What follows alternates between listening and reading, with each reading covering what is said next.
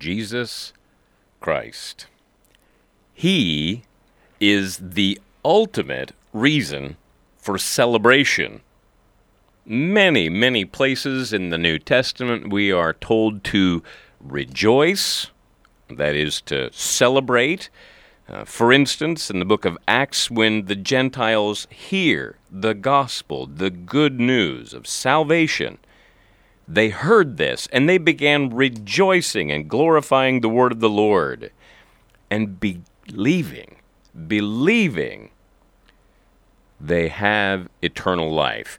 It is we, the believers, the one who have come to trust the Lord Jesus Christ, the ones who sing the new song saying, "Worthy are you to take the book and to break its seals, for you were slain and purchased for God with your blood men from every tribe and tongue and people and nation. You have made them to be the kingdom and priests to our God, and they will reign upon the earth." The true royals are the believing. The true royalty are those who have placed their faith in Jesus Christ.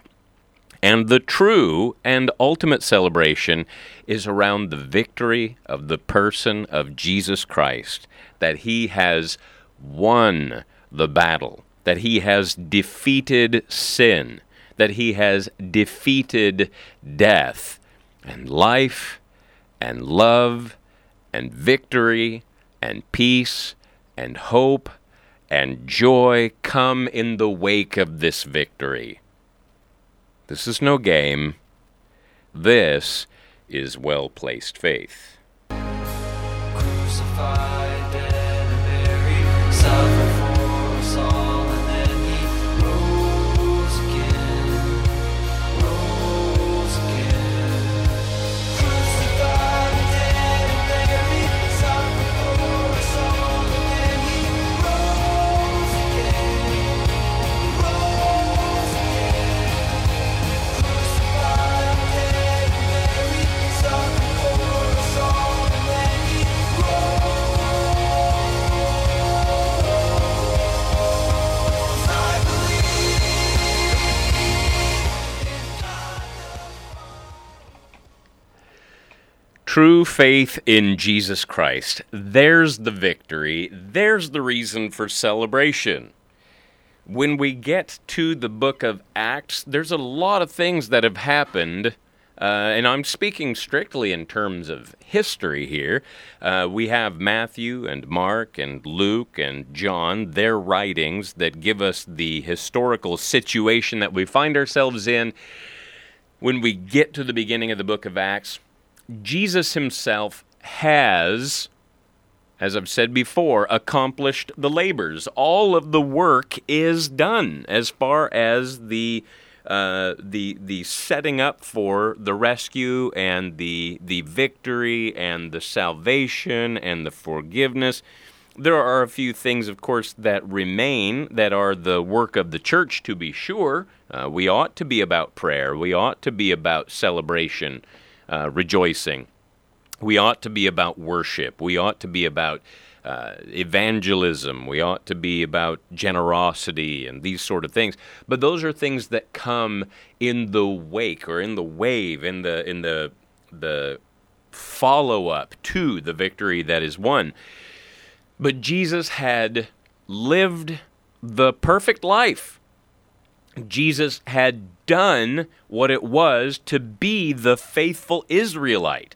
Jesus had done what it was that God the Father had required of a human being.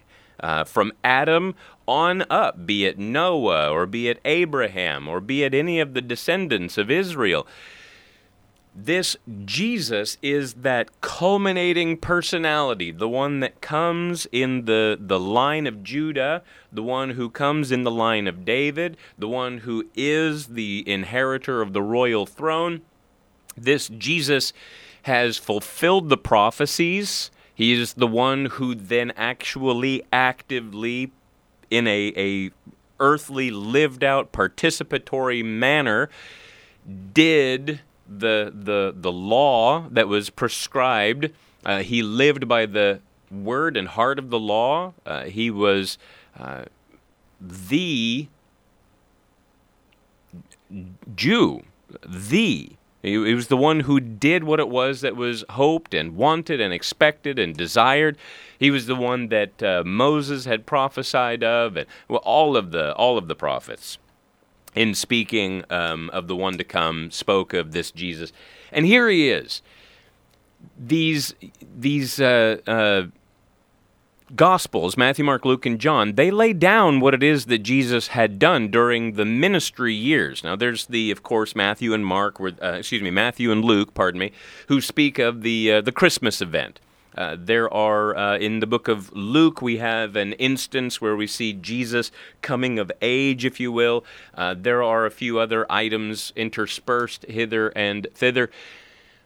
But the ministry of Jesus, what Jesus came to preach and to teach and to demonstrate and to do and to heal and to bring about truth and bear witness, and these things are recorded for us that we can see them. We don't have all of it. John tells us that to write down all of the wonderful things that Jesus did, there isn't enough ink, there isn't enough parchment, there isn't enough space for it all.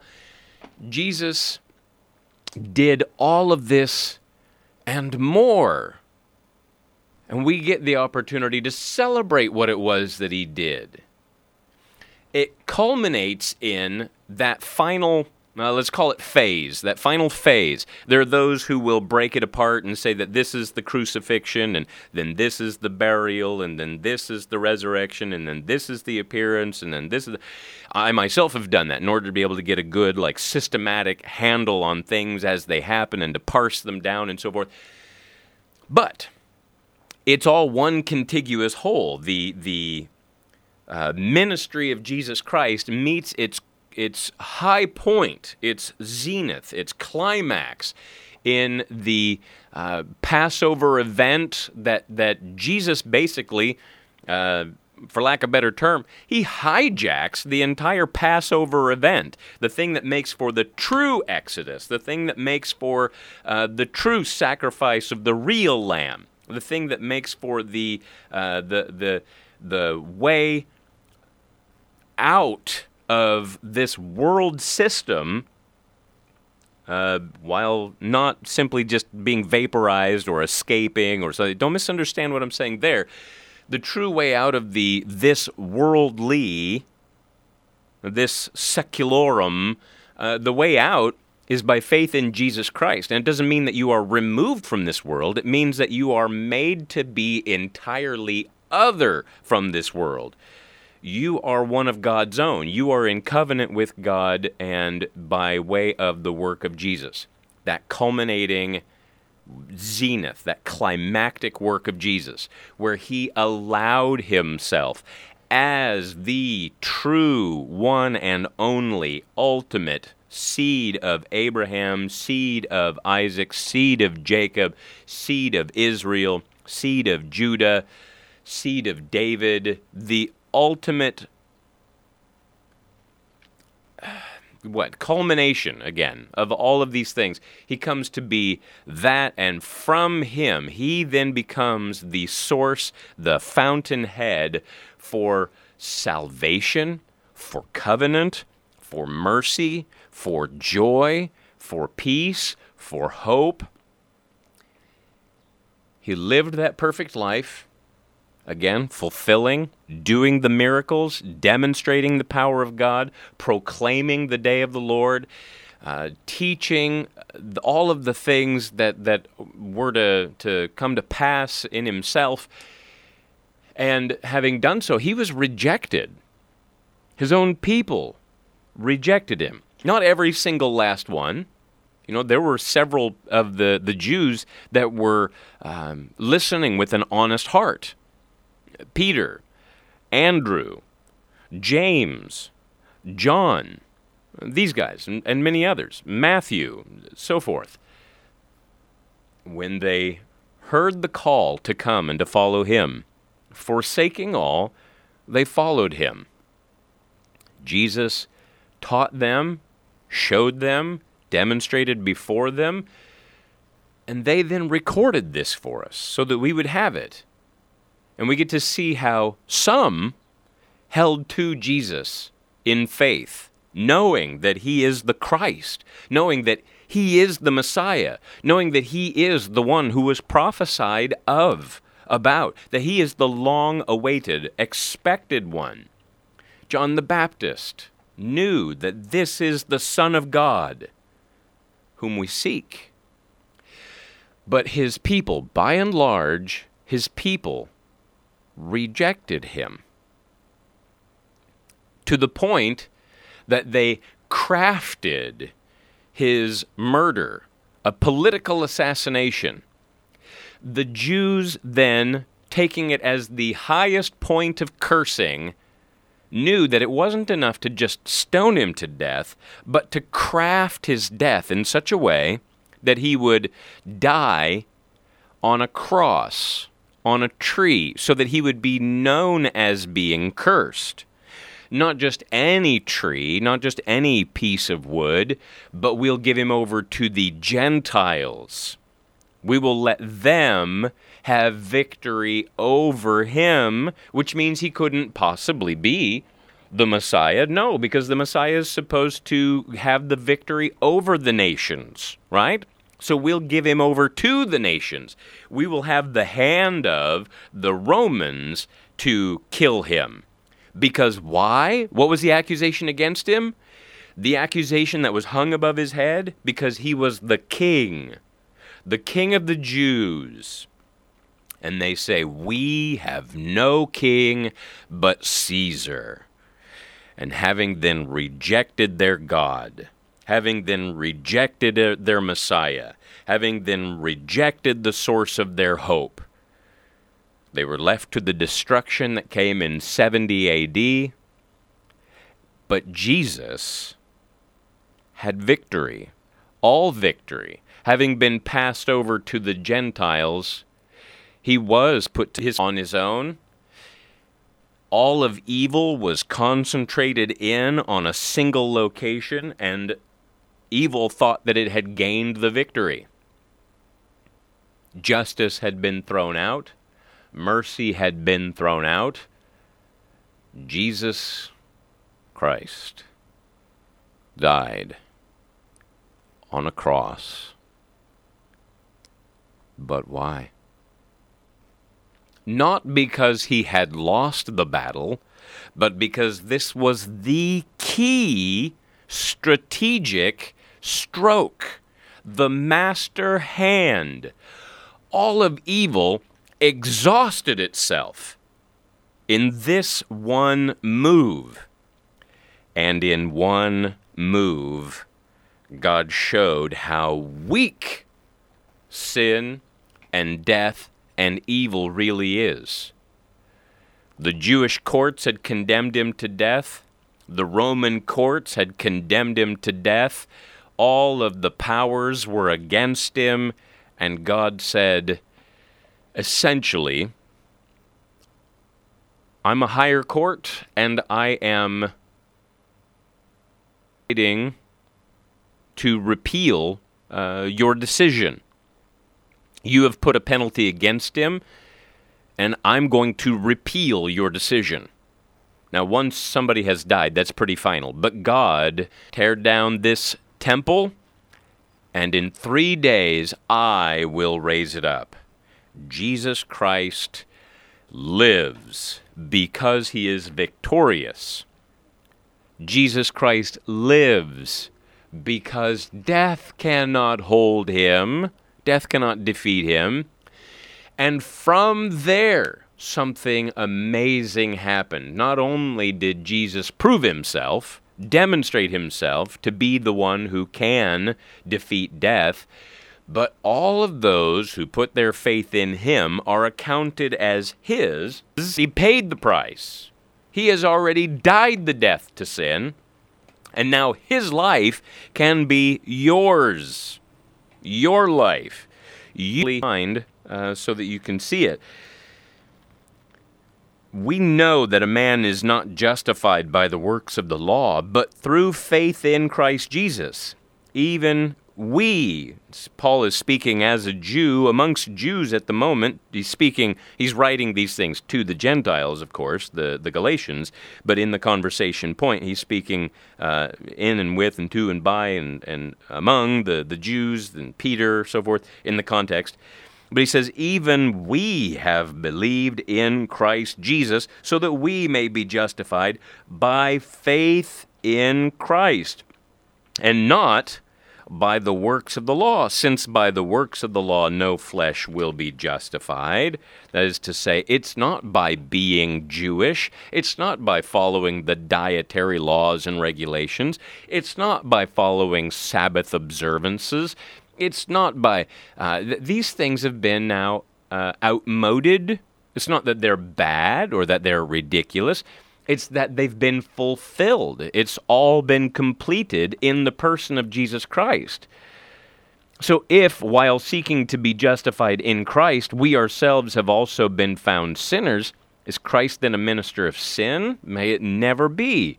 For if I rebuild what I've once destroyed, I prove myself to be a transgressor. That is, if we start applying ourselves to the law or the law to ourselves and thinking that we can somehow be better on account of the law, circumcision makes us somehow closer to God. The dietary laws somehow make us closer to God. We don't eat pork or whatever for that kind of a reason.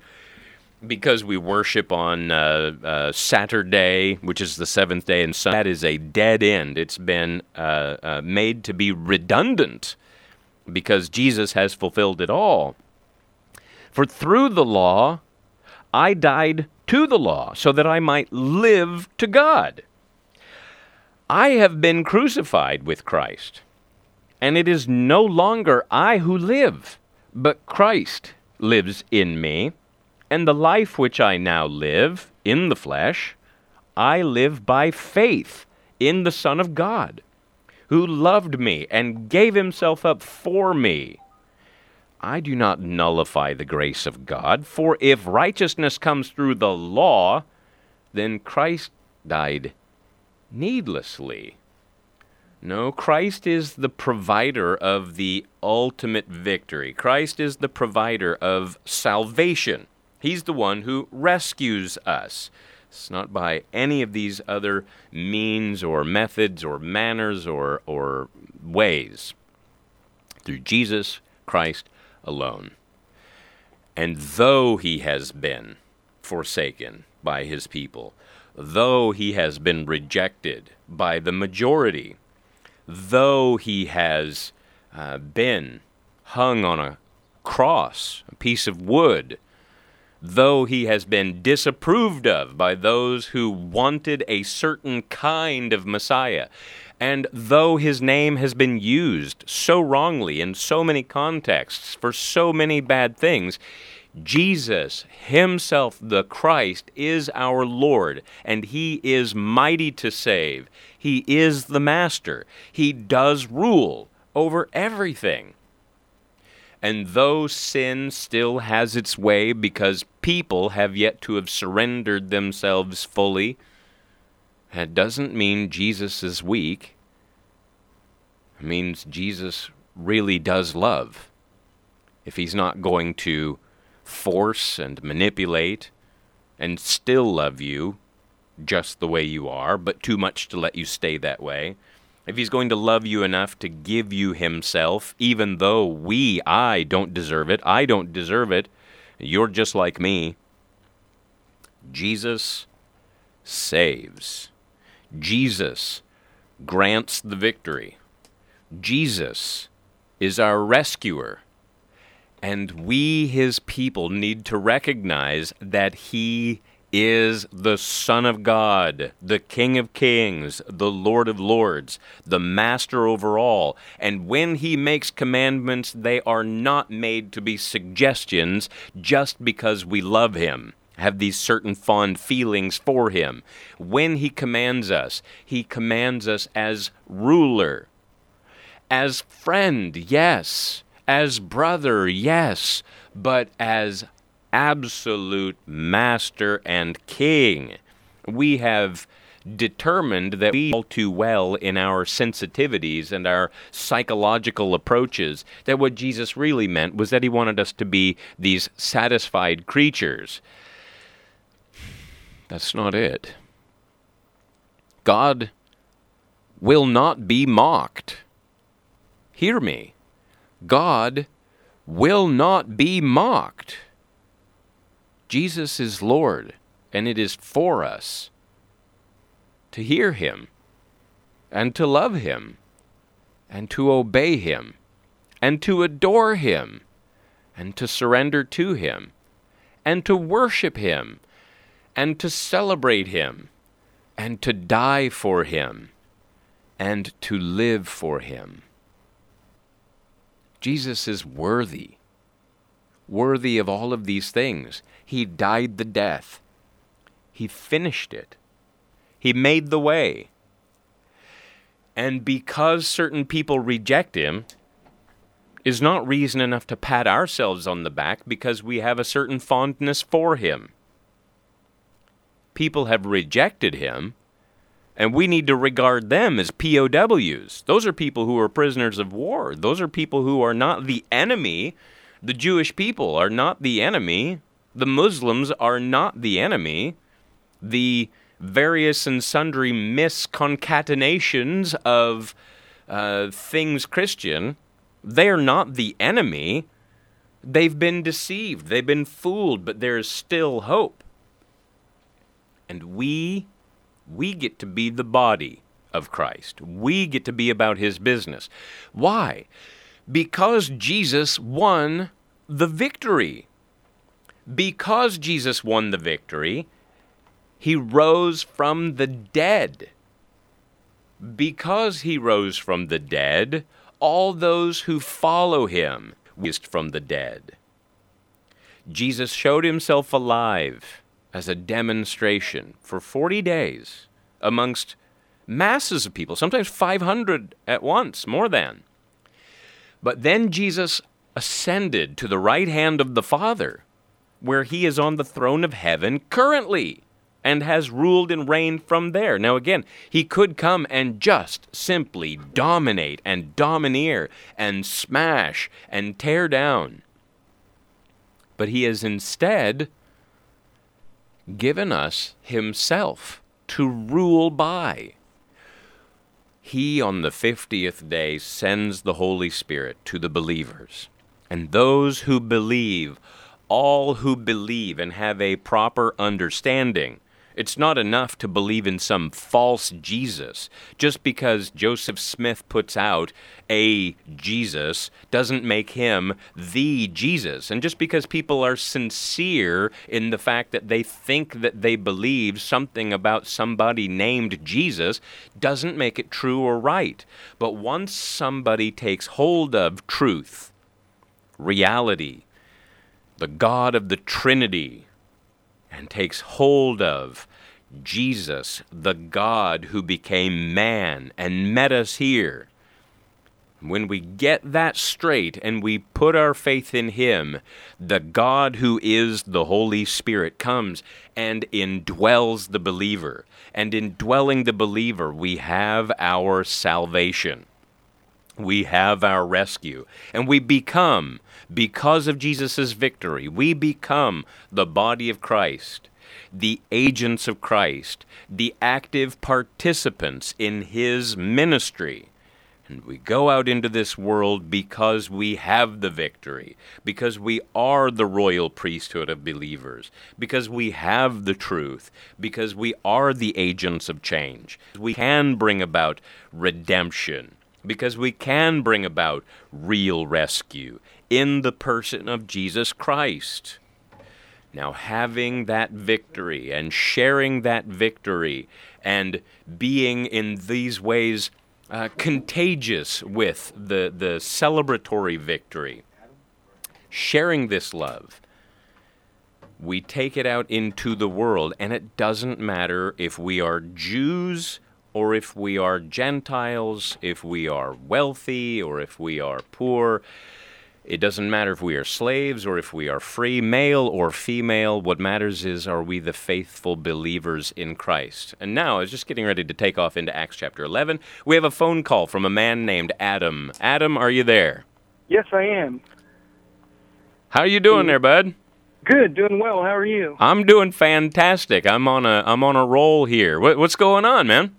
I have a question for you. Fire away. I heard you talking about it, and it's came up in a small group at church recently. Yes, and sir. I've spoken with you before some time ago on the phone. I remember you. And, oh, great! I enjoy very much what you're doing. I'm happy to tell you I'm in seminary now too. But on to the Outstanding, question. my man. That's an answer to prayer, bud. Yes, it is. This is what I've wondered in terms of Mormonism and salvation. Yeah. You know, I look at it.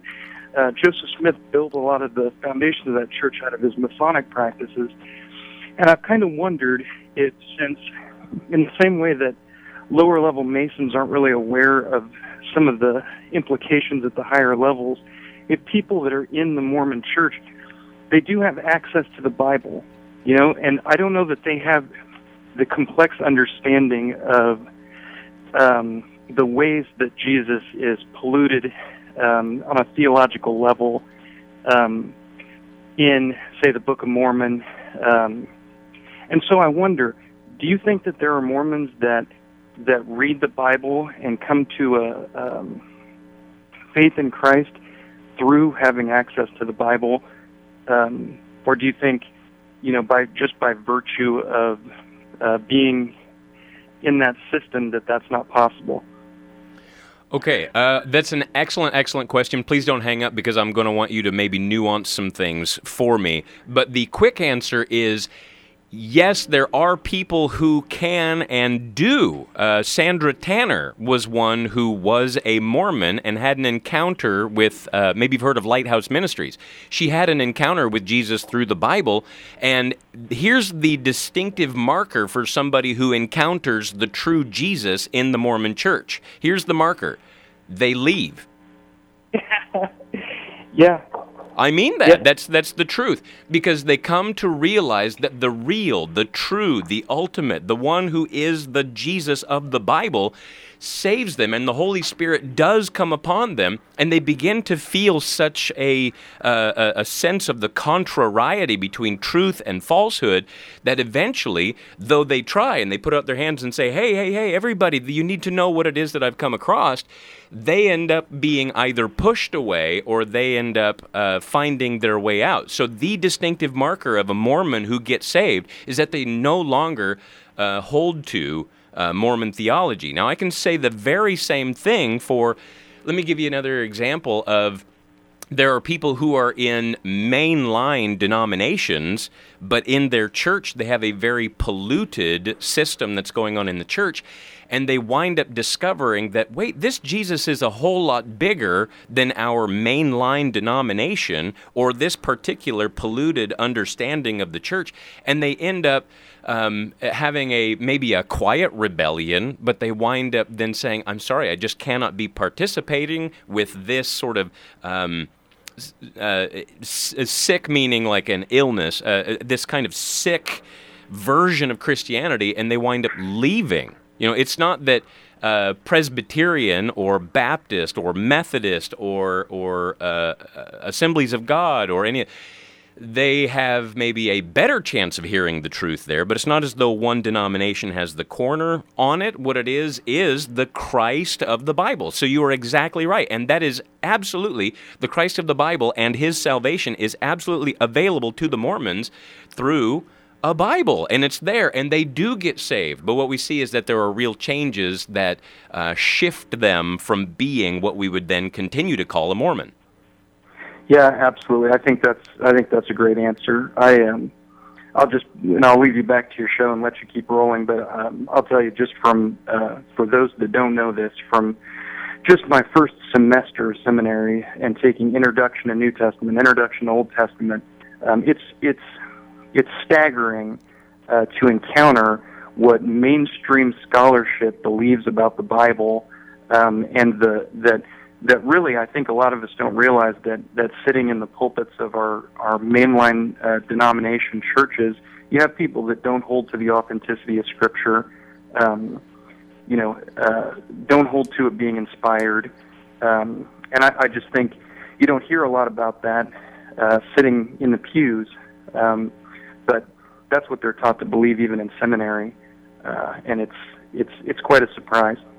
Yeah, and I beg of you to guard your mind, guard your integrity, hold fast to the Word and to the truth of Jesus Christ, because you're going into those halls of learning where some of that is going to wind up being challenged, and that's, in a sense, good. The truth needs to be challenged so that the truth can demonstrate itself as truth.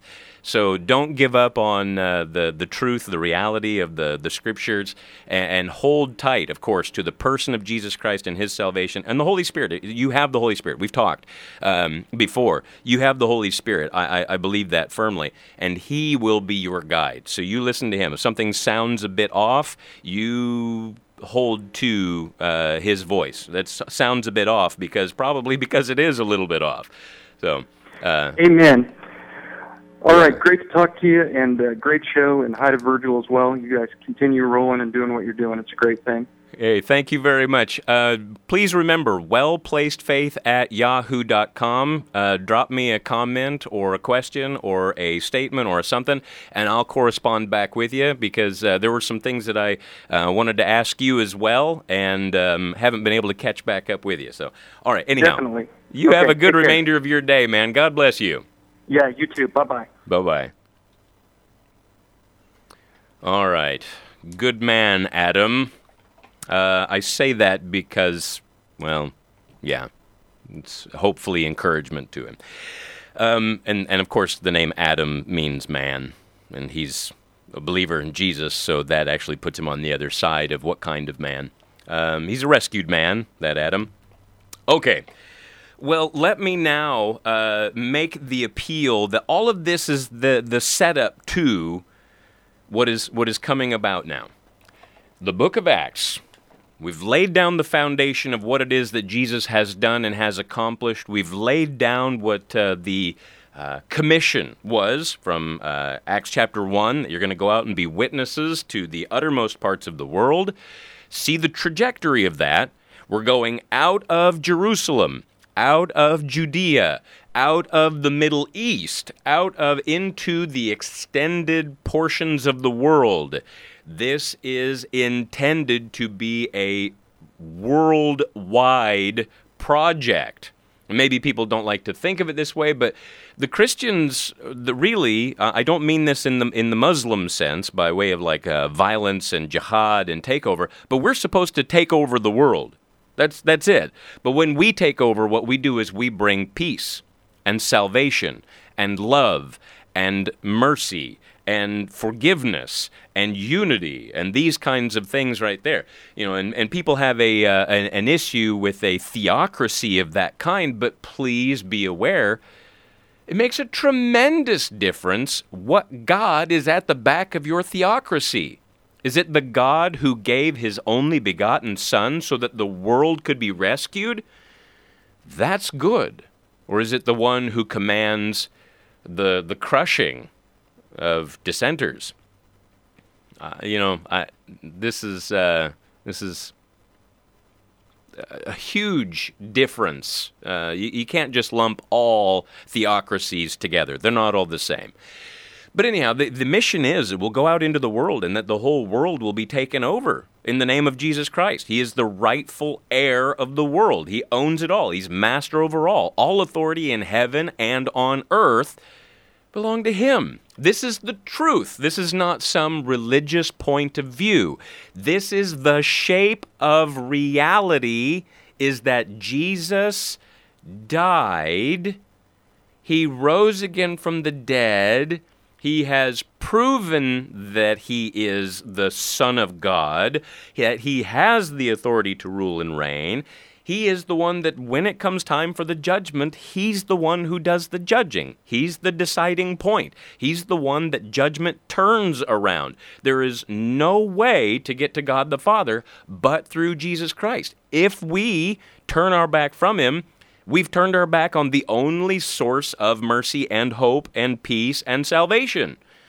That's not His fault, So He wants to rule What that means is that he would be allowed to rescue. That's wording it really softly, but that he would be allowed, that you wouldn't hold yourself ransom any longer, that you would give up, you would lay down your arms and let him rescue you. And that Jesus then, being the Savior, will go out into the world. But he doesn't just simply rescue the POWs held by the powers of this world. The reason why he forgives the transgressor is not just so that they can experience the peace of forgiveness, which is outstanding, but the thing is that he's actually recruiting into the kingdom. You were a transgressor, or even are a transgressor. I'm not going to be shy about saying that. I'm no different from you. Your problem is that you're like me. But I hope that you have encountered the salvation of Jesus, because what that does is, it takes you, the one who was in rebellion against the King of Kings, the one who was in rebellion against the Lord, the one who had all authority. You're in rebellion, in treason. And the king captures you and then asks you, are you willing to covenant with me in peace? And if you will bow the knee to him and covenant with him in peace, then he can actually not only rescue you, but employ you, if you will. Put you in his service, and you belong in the service of the king. That's why you were made. You belong in the service of the king.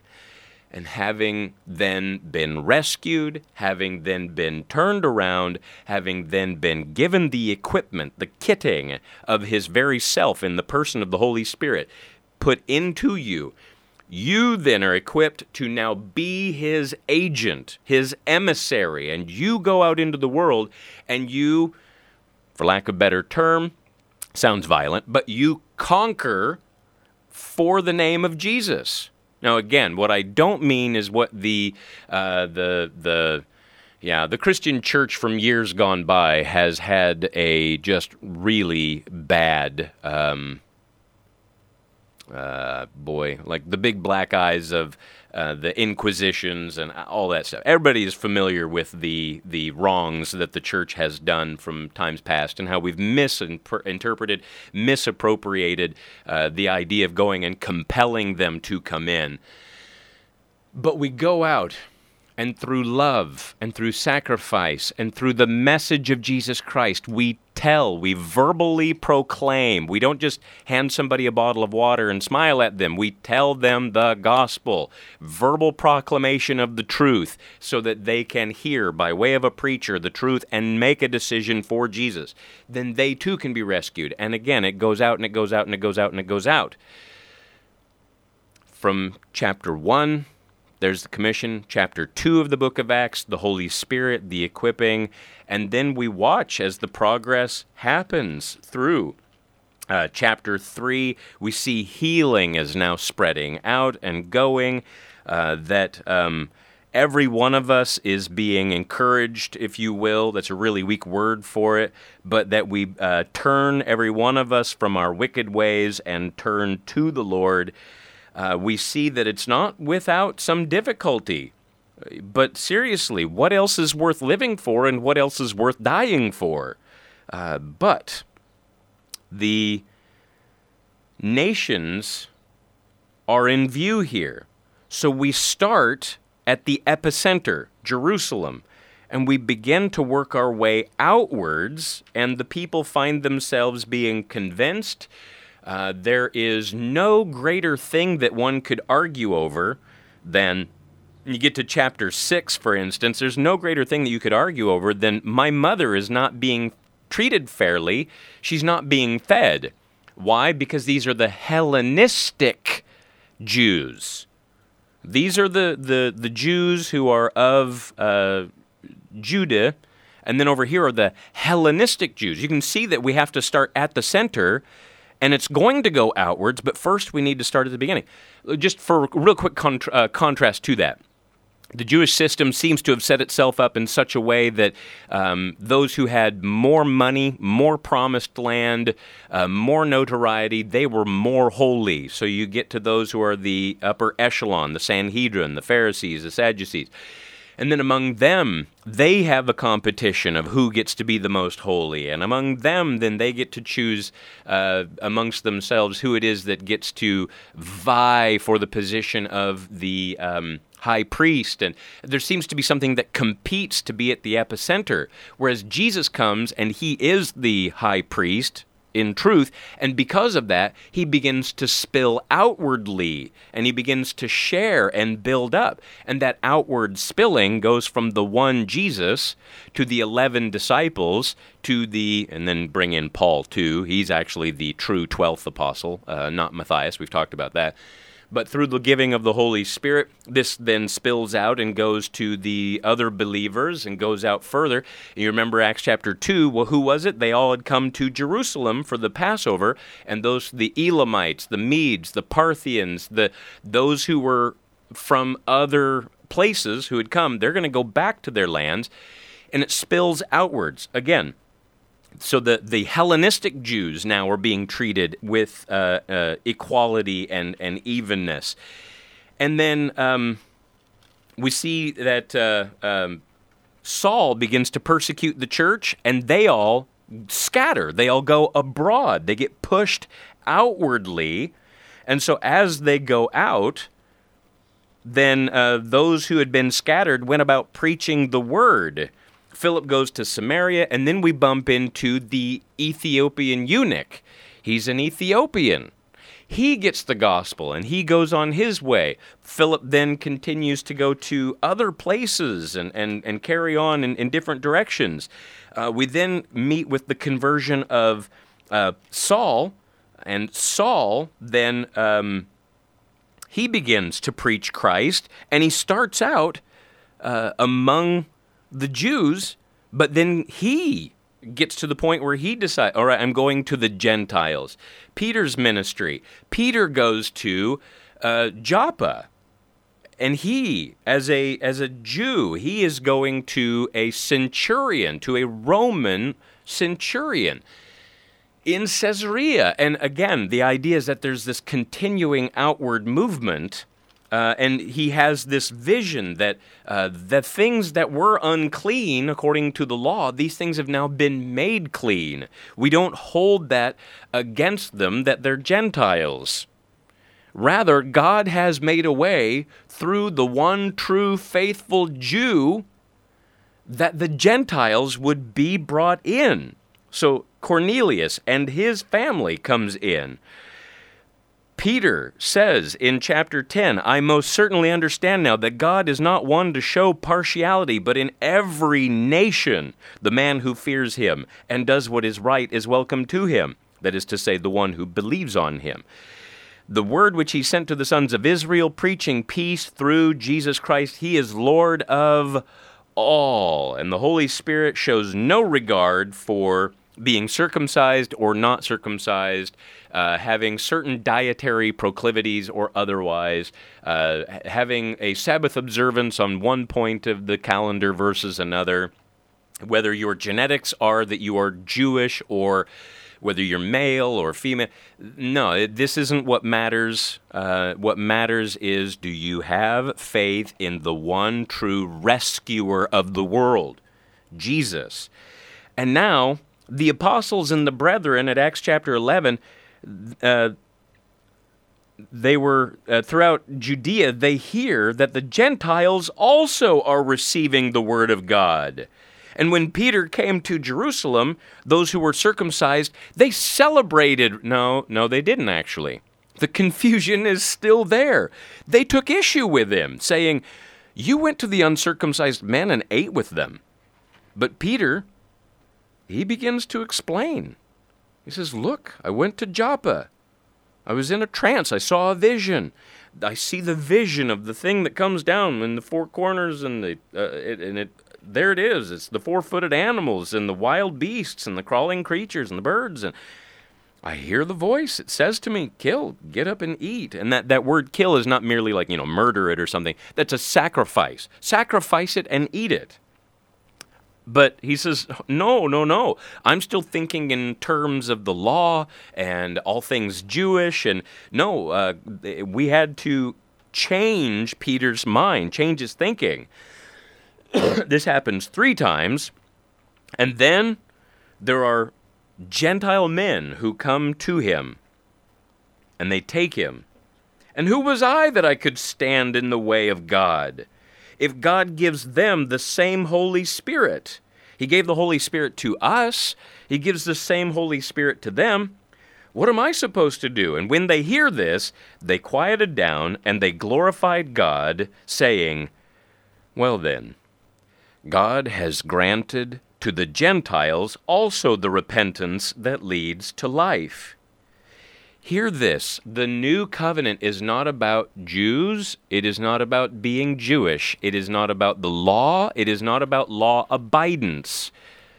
It is about putting your faith in Jesus Christ.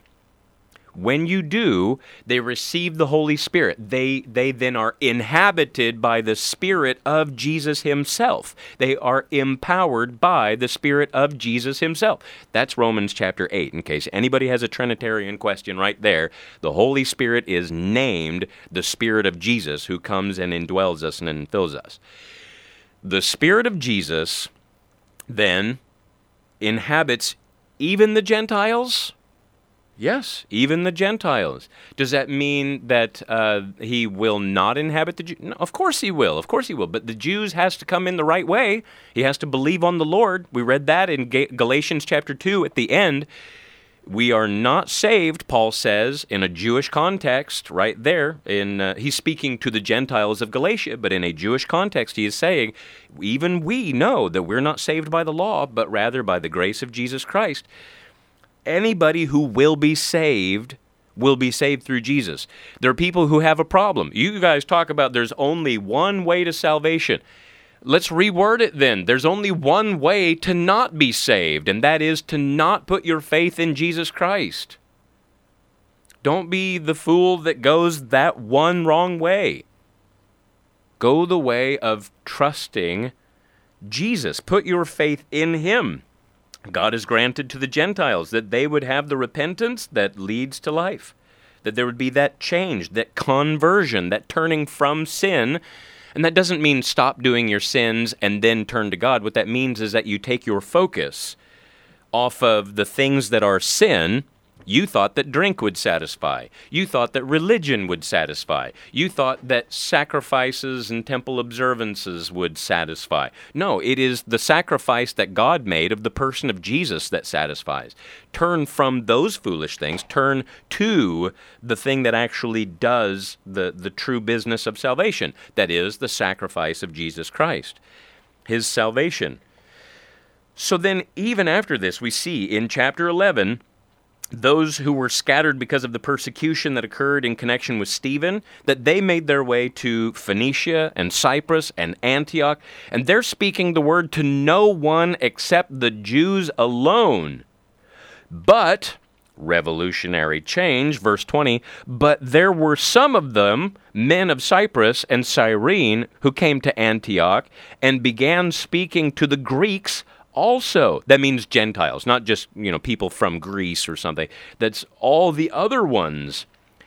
They're preaching the Lord Jesus to them, and the hand of the Lord was with them, and a large number who believed turned to the Lord. The news about them reached the ears of the church at Jerusalem, and then they do the right thing. They send a mature Christian believer off to Antioch. When they arrived, they witnessed the grace of God. He rejoiced and began to encourage them with the resolute heart to remain true to the Lord. He was full of the Holy Spirit and of faith, and there were considerable numbers who were saved. He goes and recruits Paul, also known as Saul of Tarsus. Come, I need help with these guys, please. And it's under their tutelage that they are first called Christians. Those that followed the Messiah, those that followed the Christ, are first called the Messiah followers, Christians, little Christs, here under Paul's watch care. Now at this time, there's also prophets who come from Jerusalem, and they come and say there's going to be a famine all over the world. And so do they stop caring about Jerusalem? Do they stop caring about Judea? No, they don't stop caring about them. but they are not the epicenter. It goes out into the world. Now, I'm going to skip over chapter 12 for just a moment, I'm going to skip over it for the remainder of today, but going to chapter 13, Paul then goes on a missionary journey. The whole idea of missions is the idea that everybody in the world needs salvation. Don't mishear that and think only those people over there need salvation. People that you rub elbows with need salvation as well. They go out into the world. They go out and preach. They go out and teach. They go out and offer reproof and correction. They go out and they try to set straight the people who want to hold to the old ways. The new covenant has come. Come to the new covenant, the true covenant in the person of Jesus. And so we have Paul speaking with those in the synagogues during the Sabbath.